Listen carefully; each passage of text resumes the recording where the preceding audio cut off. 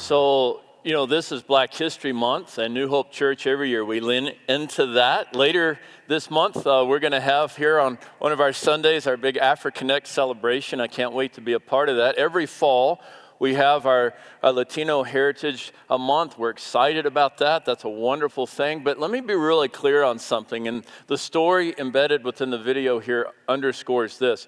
Under the banner of Jesus Christ, whose blood redeems sinners from every tribe, tongue, nation, and people, every day is an all people's day for the glory of God. And New Hope Church is part of that. We want to give witness to that. We want for the Father's will to be done on earth as it is in heaven. And what do we see in heaven? Every tribe, tongue, people, and nation gathering under the crucified Lamb, giving him worship and glorifying his name, together united. And I'm grateful that our church is part of that experience, part of that movement of sharing the gospel, the full gospel that Jesus reconciles all things and makes all things new. All right, let me ask you to join me in a word of prayer. Father, thank you so much for the privilege of being able to worship you. You are so good and mighty and glorious, and we give you honor and praise. And we thank you for your only begotten Son, the Lord Jesus. We honor him. He is our Savior, our Lord, our friend. And we desire, God, that through the power of the Holy Spirit, we would be conformed unto the very image of Christ. That's the vision of your word. That's what Paul talks about in Romans chapter 8. May we be conformed unto the image of Christ. May we rather be like him through his power and for your glory, so that we can bring gospel good to everyone around us. We love you. We welcome you into this place. And we ask you, God, to speak to us now. In the name of Jesus, all of God's people said together, amen. Amen. Okay, so I trust that in these recent weeks, you have been hearing a theme unfolding, and that is that it is time to move as disciples of Jesus. It's time for us to go. We need to be a people that are growing together, reaching out, giving all, on the move. We've been talking about that now since we stepped right out of the Christmas season. And with that in mind, we recognize that it's necessary because the time is short, the needs are great, and there is a whole world of spiritually hungry people desperately looking for meaning in life. And there is no greater meaning than that which is found in Jesus. There is no greater purpose than that which is found in Jesus. There is no greater healing than that which is found in Jesus. No greater solace than that which is found in Jesus. Amen? And so it is our story to convey, our story to tell. And we're so thankful that we can be able to do this. We are called as God's followers, as followers of Jesus Christ, to rise up and to be about building and furthering his kingdom. We need to arise and build. Now, Nehemiah, this man whose story is embedded in the middle of the Old Testament, Nehemiah gives us wisdom for what this can look like. He helps us to understand what kind of practical values we need to bring to bear as kingdom builders. You may recall from last weekend, we were introduced to this man. He'd gotten word that in the great city of Jerusalem, things were dire, desperate. Division ruled. The people were disoriented. The infrastructure was in chaos. And when Nehemiah heard of this, it wrecked him. And he fell on his face. And according to the scriptures, he entered into an extended season of prayer, fasting, and lament. Prayer, fasting, and lament. And as a matter of fact, last weekend when we were together, we looked carefully at that prayer of Nehemiah's in Nehemiah chapter 1, and we learned some important principles regarding the power of a praying disciple. And if you have not heard that, I invite you, go back, listen, and glean from Nehemiah chapter 1, God's wisdom about prayer, particularly when things are so difficult. But then we step into chapter 2 of Nehemiah's memoirs, and we realize that now he's moved from this posture of intensive and enduring prayer. Now it's time to act. It's time to rise up and build. It's time to move. And we spoke of this last weekend. We said that we have to remember that prayer often is an opportunity for us to then act. We need to be a people that, yes, we need to pray, but we need to have in mind the idea that God may use us to be part of the solution for the answers of the prayers we're praying. And here, Nehemiah models this beautifully. So we get into Nehemiah chapter 2, and we see him now stepping up, stepping out, on the move, and that actually sets the pace for the rest of the book of Nehemiah. And there's some things that we're going to be able to learn even today from this step out, if you will. And so here's the first thing that we might learn. I want you to see it up here. Here we go. Nehemiah reminds us of the power of courage shaped by prayer and God-given wisdom. If you guys would, Jeff, if you'd leave that up there for just a second, I have a question for you. How many of you need courage today? How many of you, yeah, I see some hands here. So here's the thing. We all have stuff going on in our lives for which we need courage, for which we need the capacity to rise up and with boldness step forward. And what we see is Nehemiah, his story reminds us from where courage can come. It is shaped by prayer and God-given wisdom. Thank you so much, Jeff. And so let's look at this here. Look with me now.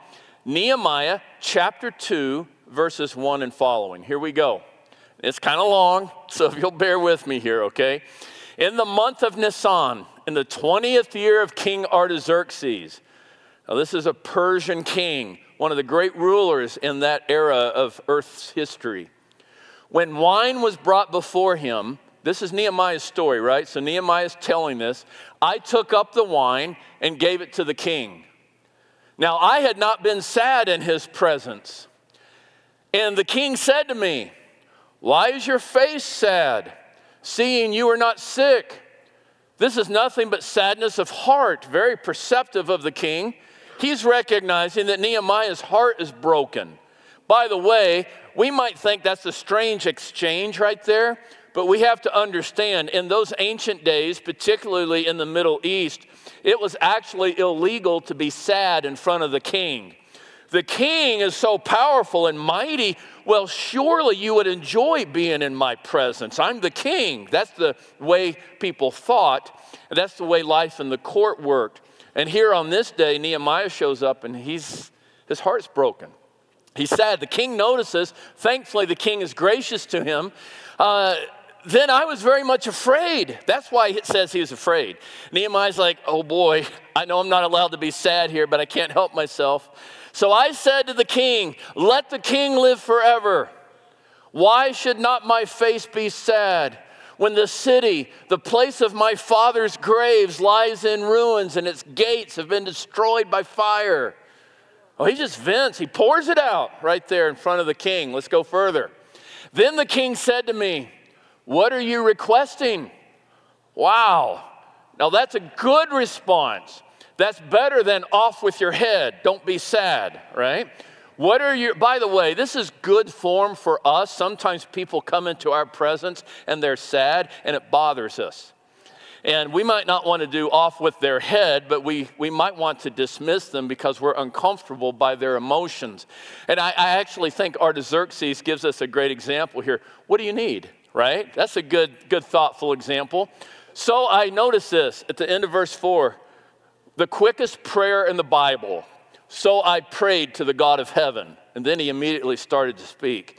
I can't help but think in that nanosecond of time, Nehemiah's like, All right, Lord, you're on. You got to help me. And then he just started to speak. How many of you have had a real quick prayer the past 24 hours, right? Yeah, Lord, I need it now. Lord, help me now. Oh, my goodness, Lord, I need you. Okay, here we go. Verse 5, I said to the king, if it pleases the king, and if your servant has found favor in your sight, that you send me to Judah, to the city of my father's graves, that I may rebuild it. Now remember the story. Jerusalem is a wreck. Nehemiah wants to go and rebuild it. The king said to me, and the queen was sitting beside him, how long will you be gone and when will you return? Okay, so far so good. So it pleased the king to send me when I had given him a time. All right? So the king sends him on. This is a great story, by the way. These 8 verses are some of the most fast-paced, compelling, and a whole lot is at stake kind of stories that you'll find in the Old Testament. And there are a few things here that stand out to me immediately that are worth our time right now. And it relates to this issue of wisdom. Here you have Nehemiah showing up in the king's presence, and it takes a lot of courage to do what he did. Would we all agree with that? I mean, the man might die because he's sad.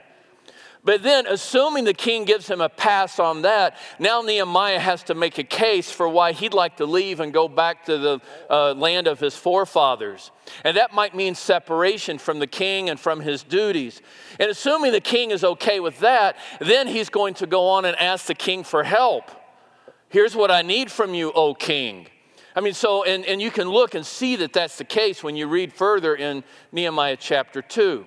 So I'm reminded here that this courage that Nehemiah has to do all this is rooted in the prayer that he had been praying. And according to Nehemiah chapter 2, he'd been praying for over 4 months.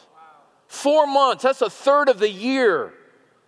4 months. From the time that he heard about Jerusalem's situation to the time he stood before his ruler. How many of us are willing to pray for 4 days, much less 4 months? I'm telling you straight up, I know the rhythm that I get into. I get burdened about something and I think, I need to pray about this. And I'm really good at it for a couple days. I mean, I'm drilling in, but then it's not that I don't want to keep praying, but what happens is what? Life gets busy. I get sidetracked with other things. Other matters of prayer come to my mind. I start to maybe lose sight of whatever it is that was motivating me in the first place, because there's just simply so much else to think about. Or at least I choose to allow there to be so much else to think about. Scroll, scroll, scroll, scroll, scroll. Do we know what that means, right? Right? Okay, so here, 4 months in prayer, in fasting and lament. And then he goes before the king. And what is it that he might have been praying? Well, I'm telling you straight up, I think one of the things that he was praying was for wisdom. Lord, I don't know how to do this. How am I supposed to stand in front of this mighty monarch and make a case for what you might be calling me to do? Give me discernment. First of all, are you even calling me to do this? I sense that it has to happen. Maybe I'm the person to do it. But God, how in the world will I be released to go do this? I've got a job with one of the mightiest rulers on the planet. He depends on me. He looks to me. How am I supposed to extract myself from this? I need wisdom. And by the way, even if I can go before him about this matter, I need wisdom on how to explain what I need. All right, so you know what? I'm reminded of what James tells us in James chapter 1. Now, we spent a lot of time on this back in the fall in the book of James from our New Testament. And here's what James has to say. If any of you lacks wisdom, let him ask God, who gives generously to all without reproach, and it will be given to him. But let him ask in faith with no doubting, for the one who doubts is like a wave of the sea that is driven and tossed by the wind. Now, you know what? I think that Nehemiah understood this principle even aeons earlier before James would have ever penned it on parchment. Nehemiah understood this, and I think he's calling on God, asking for wisdom. Now, you want to know how some of that wisdom plays out here in these verses I just read? Well, let me let me give you some insight on this. It's so compelling, and I want you to see with me. I want you to see with me just a sense of it here. Here we go. So Nehemiah, when he goes before the king, he chooses, if you will, notice this with me. He chooses to not mention the word Jerusalem at all. He doesn't mention it. You'll notice that in the text we read. He doesn't mention it. And the reason is because Jerusalem for the Persian kings was odious. It was seen as a rebellious city. The Persian kings had for generations felt disrespected by the people of Jerusalem. Nehemiah understood this, and so he didn't even mention the term Jerusalem. You know what he said instead? Did you notice it? Yeah, the city where my father's graves lie. Now that language right there, that solicits, particularly in a Middle Eastern context, that solicits a whole lot of sensitivity and respect. Oh, now we're talking about family. We're talking about grief. We're talking about legacy. And that's a big deal. There's an honor thing about that. As a matter of fact, within the culture there, shame and honor are really big issues. And so the idea that the place where my father's tombs lies in ruins, that's a sign of great shame, and it would really soften the heart of anybody in that culture, even the king of Persia. Now, something else that Nehemiah does that's also very wise is he didn't say, well, I'm going to go to the land of my fathers. He didn't make a demand in that sense. He didn't say, well, I just wanted you to be aware I'm putting in my 2 weeks notice. He didn't do that. What he said instead was, O king, if you would send me. And with that, now the king is empowered to have ownership in this matter. The king is now empowered to join Nehemiah in this. And Nehemiah would go on and then explain to the king, here's what I need. And the king, because the king is now invited to be the one commissioning and sending and really the one, as it were, in the driver's seat, now that means the king is invested, he's interested. And so then when Nehemiah says, and here's what I'd like, I need timber, I need letters to get through all the security zones between here and there. I need other letters in order to solicit the provisions of resources. The king's all in, right? So Nehemiah didn't make any demands. Nehemiah didn't try to disrespect the king by bringing up a sore spot, the city of Jerusalem. Instead, with the wisdom of God, he spoke to the king's heart and he empowered the king to be the one that would release him. And that's wisdom from God, friends. And you know what? Hear me now. God can help you with that kind of wisdom in your workplace when you're trying to have a conversation with your boss. God can help you have that kind of wisdom at your kitchen table when you're trying to figure out how to help your kid get through 7th grade. God can give you that kind of wisdom when you're trying to figure out what it looks like to see a dream that you have within come to fruition. God can give you wisdom when you're just hurting and you're trying to discern how to step forward. He can do this. He's done this. He's good at this, church. He's good at providing. And with that prayer and dependency on the wisdom of God comes courage. And it helps us to stand up. And it lifts up our heads. And I absolutely believe that with some holy confidence, Nehemiah walked into that chamber there where the king was. I need to tell you something. I need everybody to hear me. If you are a follower of Jesus Christ, now hear me, church. If you are a follower of Jesus, you have a realm of influence. Did you know that? You have a place that God has placed you, dropped you into. A sphere, a realm, a domain. You have a place of influence. How are you representing the Most High God in that place? What does it look like for you to stand tall and have your head up and engage it intentionally, purposefully, with meaning, with integrity, right? I want you to hear me. You have that place. Every follower of Jesus has that assignment. It's not just for those who have the word pastor in their name. It's for every one of us. You have a place where God says, represent me. Tell my story. But you know what? If you're like me, you need courage. You need courage in that place. God gives us courage. Let's ask him for courage. Let's get on our knees and let's plead with him. God, I need courage. I need wisdom. Give me wisdom to know how to do this well. Help me to step in with integrity. Help me to be bold. Help me to speak. Help me to model. Help me to live a life that honors Christ.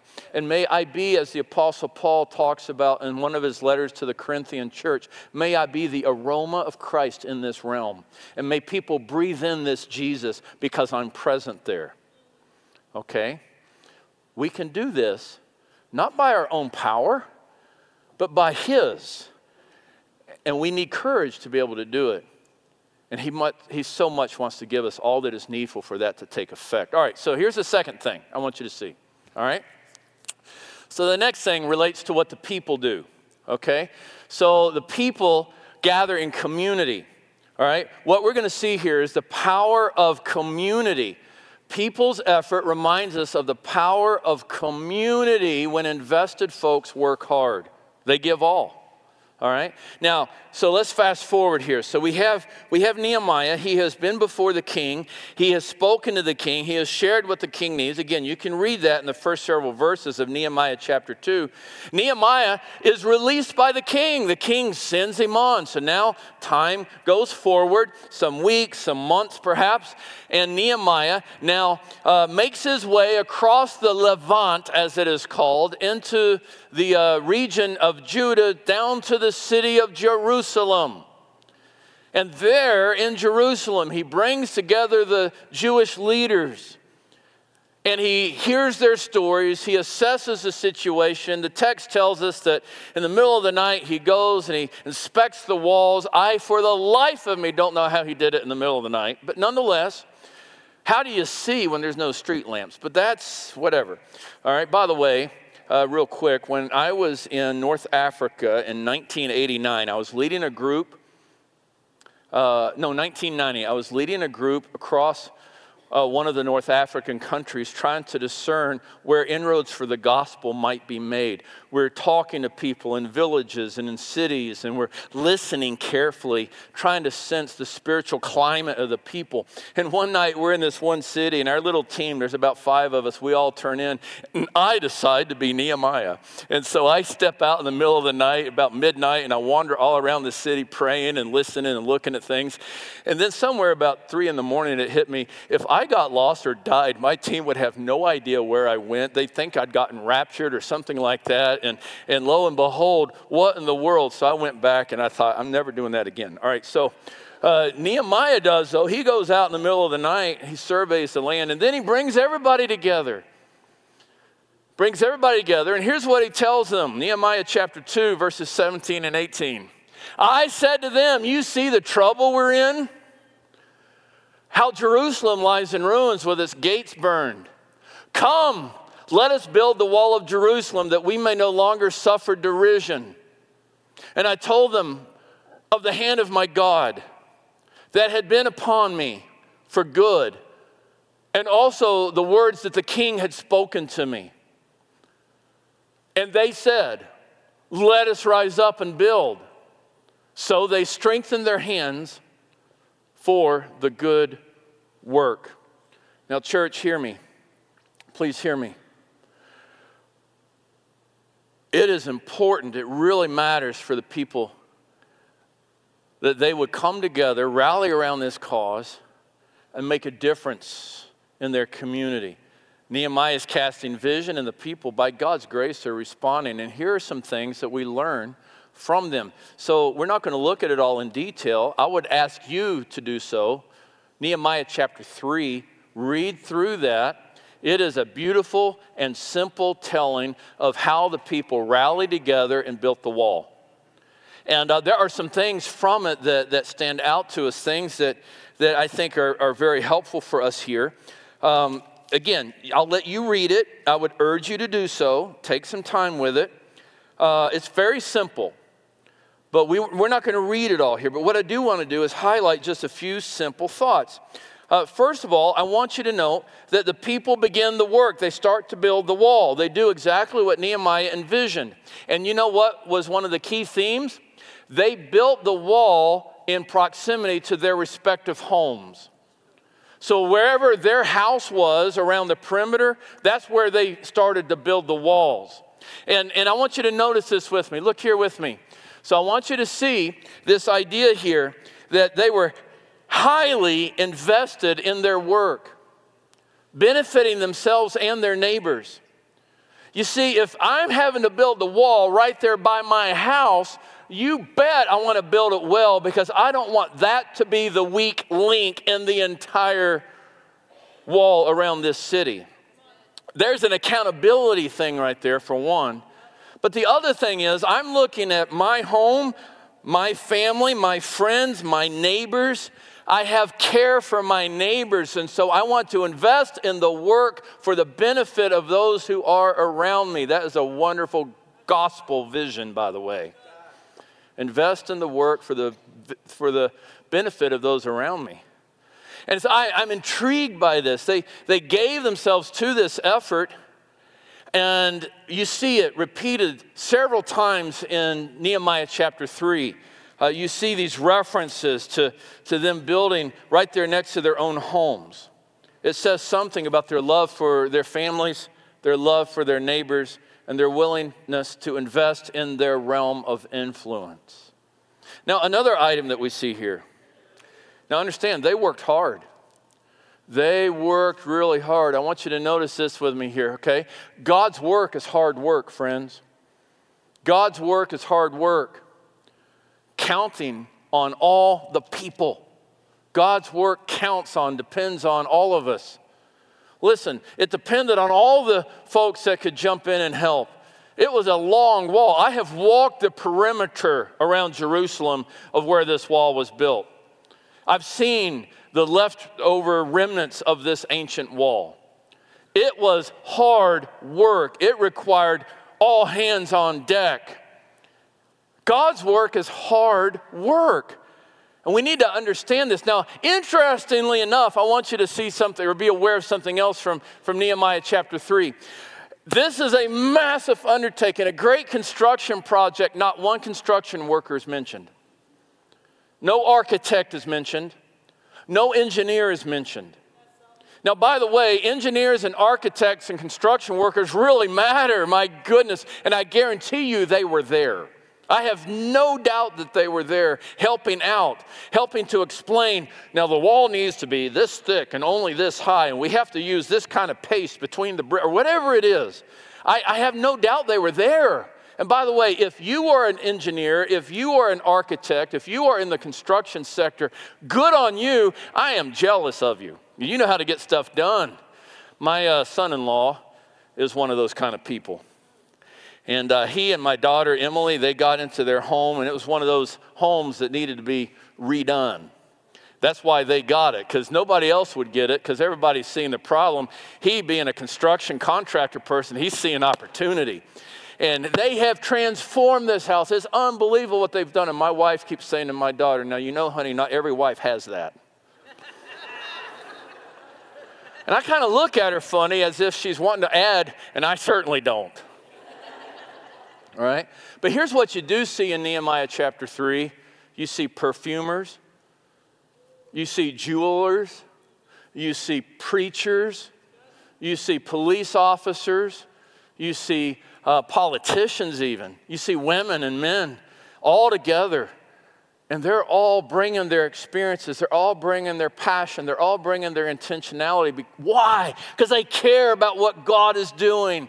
And they want to be a part of it. And yes, it's hard work, but it's going to glorify God and benefit the entire community. So they all jump in. And that's exactly the kind of posture we need to have as we think about what God is doing in New Hope Church and in our neighborhoods and here in New Hope and Plymouth and Robbinsdale and Crystal and all around the world. We need to have a mindset that says, it's time to move. We need to jump in. It's hard work. But let's bring everything we got to bear. Let's, as we've been saying, give all. Give all. Now, by the way, an important word.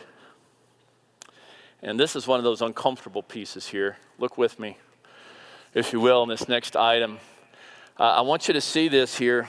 When attending to the mission the Lord has for you, however it may look, you will have to contend with naysayers and do-nothings. Any of you have people like that in your life? You don't need to raise your hand. They might be sitting next to you. One of the themes of the book of Nehemiah is all the critics. We will see it over and over again. When you're doing God's work, there will be no end of naysaying and do-nothingers. And in fact, in Nehemiah chapter 2, we see it referenced there toward the end. And you can look at it. Names are going to, you'll see some names there, Sanballat and some other. We'll see these personalities throughout the rest of the book. They are a constant thorn in Nehemiah's side. And they're always saying to Nehemiah, you can't do this. You shouldn't be doing this. This isn't what God wants. Are you sure you have permission? Gaslighting Nehemiah and his people.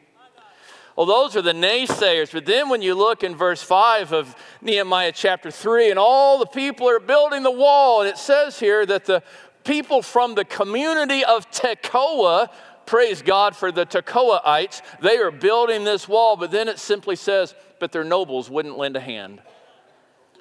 There's always going to be those folks too. They want the jollies of what happens. They don't want any responsibility. And I'm reminded of we have this Labrador Retriever, Dolly. She is amazing. Oh, my goodness, she's so much fun. She's wearing us out. But anyway, she's so much fun. I have a hole in the living room wall I just discovered a couple days ago. My goodness. Anyhow, but before her was our Labrador that we had for about 14 years, Dixie. Now, Dixie was a diva. Dixie was like the nobles of Tekoa. Hey, let's go for a walk. Not me. I don't do that. That's for dogs. Hey, let's play catch. Why are you throwing that thing? That is so weird. I mean, this is what Dixie's saying to me as I'm trying, right? And this is what the nobles of Tekoa were like. I'm not getting my hands dirty. You want me to hand you another brick? Forget that. And there's always going to be those people too. All right, they're just do-nothings. Now, I want you to hear me, church. Whoever they are in your life, take the high road, rise above it, don't get pulled into their silly web, and you press on in the name of Jesus. Do you hear me? You just take the high road, you just leave them to God, and you press on. Press on, press on. Because I guarantee you, here's the rub.